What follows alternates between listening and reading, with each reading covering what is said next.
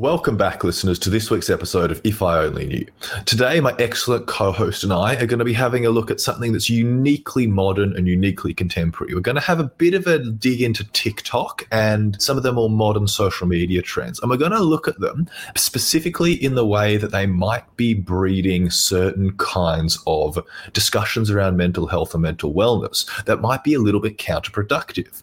So I'm here, as always, joined by Fred, who's got an excellent history in psychology. Say hi, Fred. Hello, listeners. How are we all? And I brought this topic to him today because I've been thinking recently about all the TikToks that I'm seeing that seem to be a dubious representation of actual wellness and information about psychology and might in fact actually be misleading. So what I'm describing here is the fact that we've spoken on this podcast before that the modern generation, younger people, might actually have a really comfortable language around mental health and mental well-being. But there might well be some kind of consequences to this where sometimes it might become a bit casualized. And in fact, some people who perhaps don't know as much as they might purport to know or aren't going into as much depth as they claim to be going into, could in fact be giving some listeners the wrong message. So TikTok is a platform that thrives on 1-minute video clips. And within 1 minute, I would suggest to you, Fred, that it's very difficult to get an accurate diagnosis for one's mental wellness and mental health conditions, right? I don't think that's enough time to conduct a psychological analysis. Can you confirm? Look, I think you're in very safe territory there. Yeah, so this is my thinking. So in 1 minute, you probably can't learn oodles and oodles about your mental state.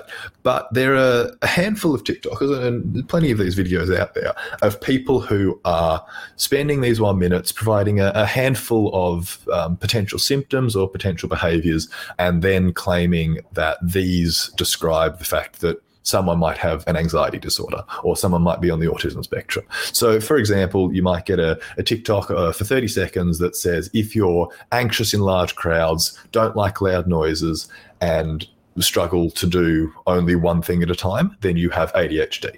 And what I think grates on me here is that some aspects of what's just been described in that TikTok might be true. Some elements of that might connect to people who have symptoms of ADHD. But I think it seems a little bit simplistic to say, if you have these things, you have ADHD in such a short space of time. And the problem here sits with the fact that I think a lot of people listen to these TikToks and take them to heart, and they say, oh, like that really spoke to me. Like, thanks, that resolves my conundrum or my searching about what I'm feeling or what's going on. On the one hand, people can feel much better if they have problems that they can label and they can relate to this kind of thing. But on the other hand, I feel like it can be a little bit misleading to pathologize and diagnose things like this over such a short, impersonal space of time. And, it's a complex issue because there are excellent content creators on TikTok who have a whole breadth of expertise who do really good work. There's no doubt about that. But I'm talking specifically about what I feel is like pseudo-psychology on TikTok, or perhaps like the bite-sizedification of psychology, where we're taking really complex ideas and trying to make it clickable for an audience that has 1 minute to watch it. So that's kind of the intro spiel as to why I've been concerned and thinking about this, Fred. You've been nodding along to a bit of what I've been saying. Is this something that also concerns you? Is this something that you could see being a problem as well? Look, it's not just something that concerns me. It's something that the industry that I'm a part of has worked very hard to attempt to contain.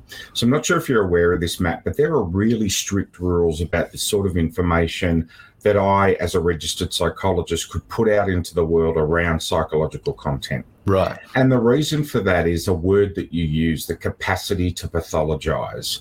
So one of the examples you gave me was the idea of somebody putting up a checklist in a minute for, say, a common term like social anxiety. Yeah. Okay. Now, if you go to psychology.org.au, which is the Australian Psychological Society, and you look at a topic which is open to the public like social anxiety, you will see there are hundreds of really well-researched peer-reviewed papers from reputable journals. You'll see that they might even boil some of the content down into fact sheets and self-support, What they don't do is they never say, if you feel a certain way in a certain context, you must have ... And the reason for that is that it is counterproductive to pathologize human behavior. I'll give an example.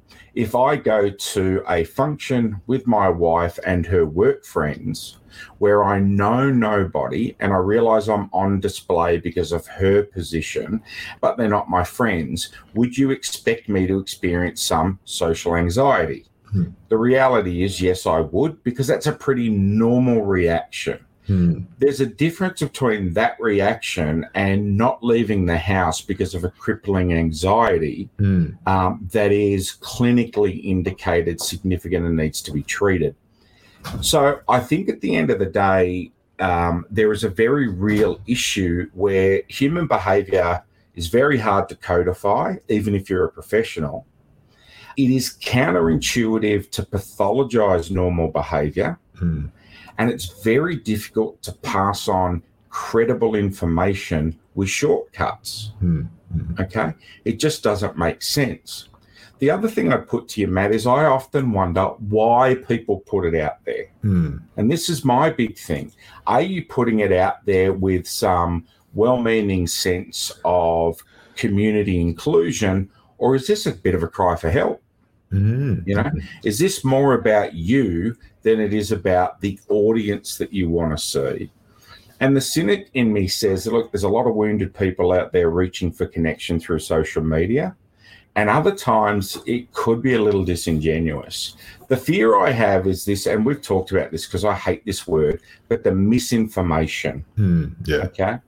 Because misinformation that leads to pathology is like that old joke. I looked up my 3 symptoms on Google and it said I had 7 days to live, you know?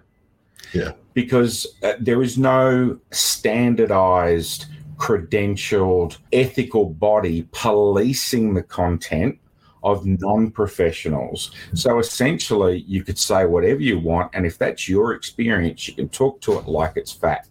Let me give you an example, and I hate to say this right now, but it's the movement around or against immunization and vaccination. Famously, there's a South Pacific island, I won't name which one, that had a really massive issue with getting kids immunized for chickenpox. Right. And they led some of the hesitation back to an influencer that's in Australia, and that person is the wife of an NRL football player with a Certificate 3 in nutrition.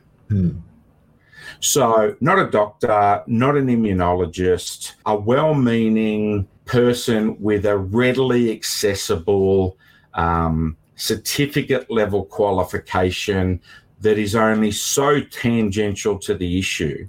But that person's opinion was justification for, and I'm talking about a population, and because of the collective nature of that population, to actually question hard medical data. Now, that really scares me because it's all power, no responsibility, right?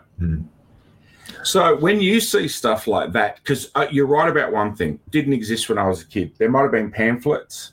I think the first time I saw a checklist around mental health was either Black Dog or Beyond Blue, and I can say both of those organisations are heavily involved in very credible research. So it was, you know, and I'm sure there was stuff before then, but there are regulations around what professionals can do that don't apply to the non-professional or the pseudo-psychology. So do you think it influences your peers, mate? Is it a problem, or is it just something for grumpy old men like me to complain about? No, I like that idea of a notion of regulation in these spaces, because social media and the internet is always thought of something that disrupts regulation. And in many ways, there's great benefits to that. But I do think this is a space where it poses a risk because people can latch onto things that are said very quickly and very easily. But it's a very complex issue for me because I think that there are some clear and present benefits from this from this way of disseminating information. So one of the key ones that jumps out to me is the fact that it's an extremely low barrier to entry for this kind of discussion or this kind of well-being. process. Like, for example, I expect this could be a very good starting point for people who aren't quite sure about their mental health and they're looking for some kind of pointers or some kind of direction. But the flip side of that for me is that, well, sometimes I think people can actually substitute this kind of content for actual professional regulated help. Yeah. And I think an interesting element of that is that, in fact, that substitution might actually interrupt any process to get more professional help because it's got such a low barrier to entry. And it might make people feel as if they don't need professional support because they have online support, TikTok support. Yeah. And I think that, like, if you're looking for an excuse not to seek help, and I think there are plenty of people who are looking for excuses not to seek help, then this could serve as a very straightforward way to find that excuse. You're saying, I already know what's wrong with me. I already know what's up. I can Google it from here on out, sort of thing. Whereas I think that might be a bit of a simplification of the actual situation. I like the idea of legitimacy and regulation as well, because it allows me to differentiate between the very excellent content online and the more concerning and less reliable content that I'm taking issue with in this podcast. And I think that that's this idea of, well, there are people who are professional psychologists who do have an expertise in this area, who are sharing some degree of knowledge through the internet, because the internet is a fantastic platform to learn things and to share things. But I think that I like to imagine that those people have a bit more of a consideration for things like regulation than people who are simply putting their own experiences out there.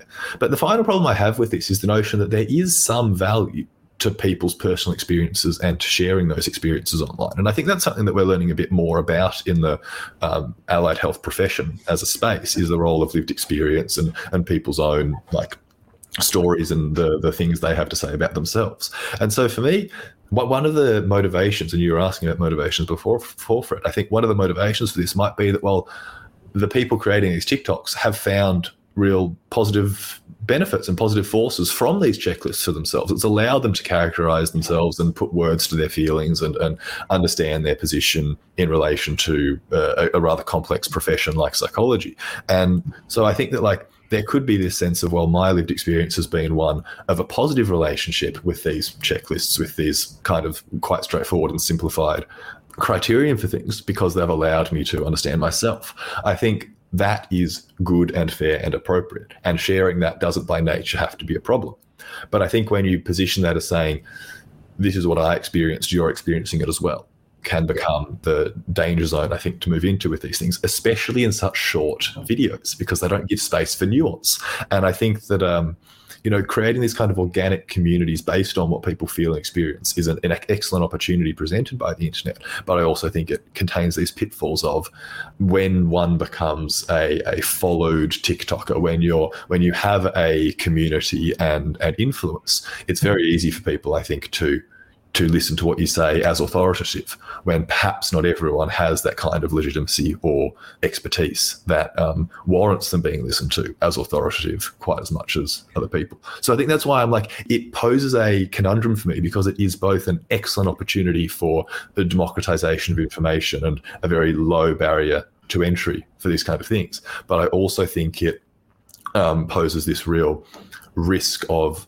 oversimplification and just like almost interrupting people going any further because they think they've found the solution for themselves. I think there's something you said then that I'm drawn to, which is the democratization of information. I think we've talked about it before. And in that regard, somebody with the best intentions can still use those platforms in a way that unintentionally causes harm. And that's a concern for me. I want to make the point that regardless of my background in psychology, I'm a huge believer in consumer-based support and consumer-led recovery. And well before the internet, there was an organisation called Alcoholics Anonymous. Others now know it as Al-Anon, which is for family and friends, Narcotics Anonymous, Narc-Anon.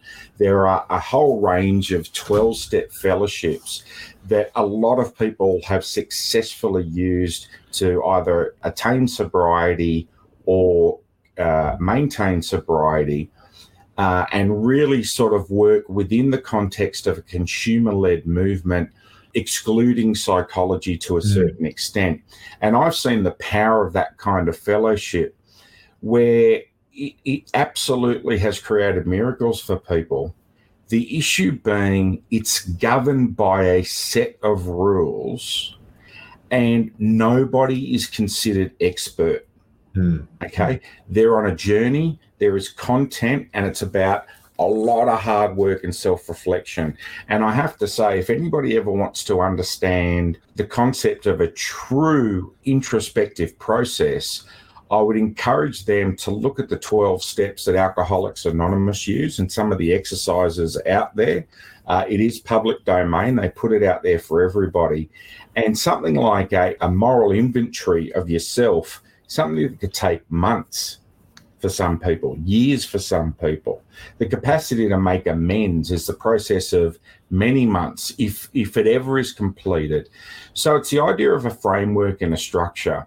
I am not denying the power of social media as an avenue to allow people to normalize concern.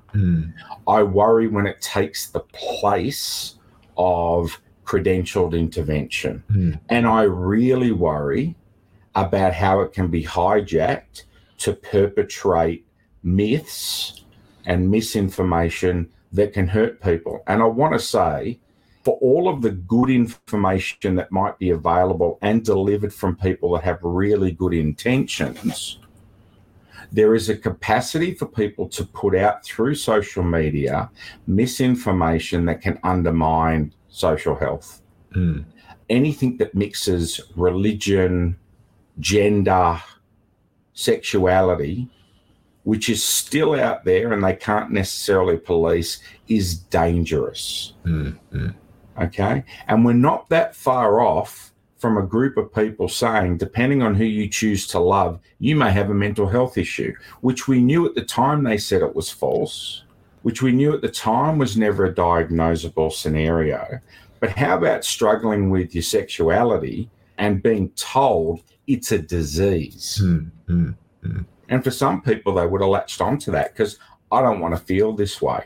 So there are whole and comprehensive examples of how mass information has been used to perpetrate misinformation and how a little bit of information has been used to drag people down the rabbit hole of quite insidious styles of treatment.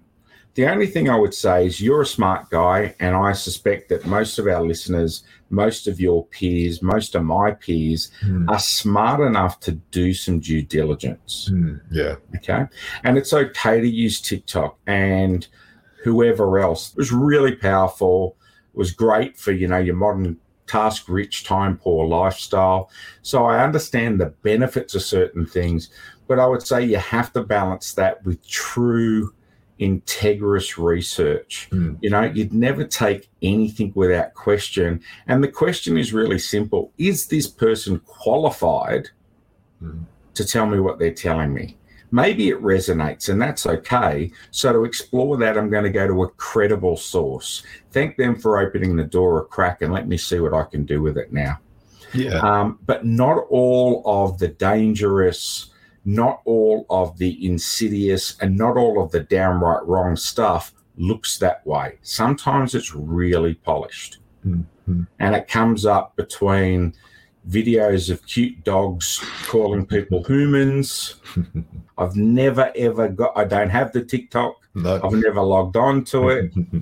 I don't know what it does. I've seen examples of it because it comes up on other social media. But it's a great thing to put out there, mate. And I think we can really boil it down by saying wherever you get information and however you consume information, it's a bit like food going into your body. Avoid the junk and go for the wholesome, smart stuff, the good stuff, the stuff that's going to make you better, not make you worse. Yeah, and I like your idea there, Fred, of the importance that community-led treatments and approaches can take, especially because I think some of these internet communities have some of their roots in the fact that have felt mistreated by the standard institution, by the system. And so in those instances, there is absolutely a place for this more grassroots kind of healthcare. But that needs to be paired with, as you say, a further exploration of more credentialed and more rigorous support systems. Yeah, absolutely. And the last thought I have whenever we talk about this stuff is what we believe today might be a pathology may be disproven tomorrow. Yeah. So a big part of this social media democratized information is you've got to stay current. And don't let the labels hit you like a freight train, because they just might apply to the other guy and not you. Mm-hmm.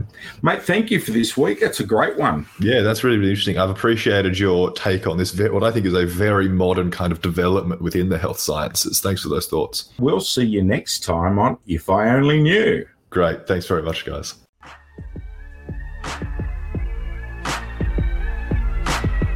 Thank you for listening. This podcast is a Better Pod Group production, with special thanks to our researcher, Nicola Binks, executive producer, Matt Blanche, the providers of our theme song, with credits that are in our bio, and of course, you, the listener. It's important to remember that this podcast is for entertainment purposes only. Whilst there are therapeutic themes discussed, in no way is this podcast considered treatment, and in the event you're in a psychological emergency, please reach out in whatever way you can through 000 or Lifeline 13 11 14. It's important to remember that the discussion is for entertainment purposes, and the opinions voiced by podcast hosts are theirs and theirs alone. Any reference to copyright or copywritten material is, of course, the copyright of the copyright owner and or relevant corporate entities. Thank you for listening to Better Pod Group Productions, and tune in to some of our other excellent pod productions on this network.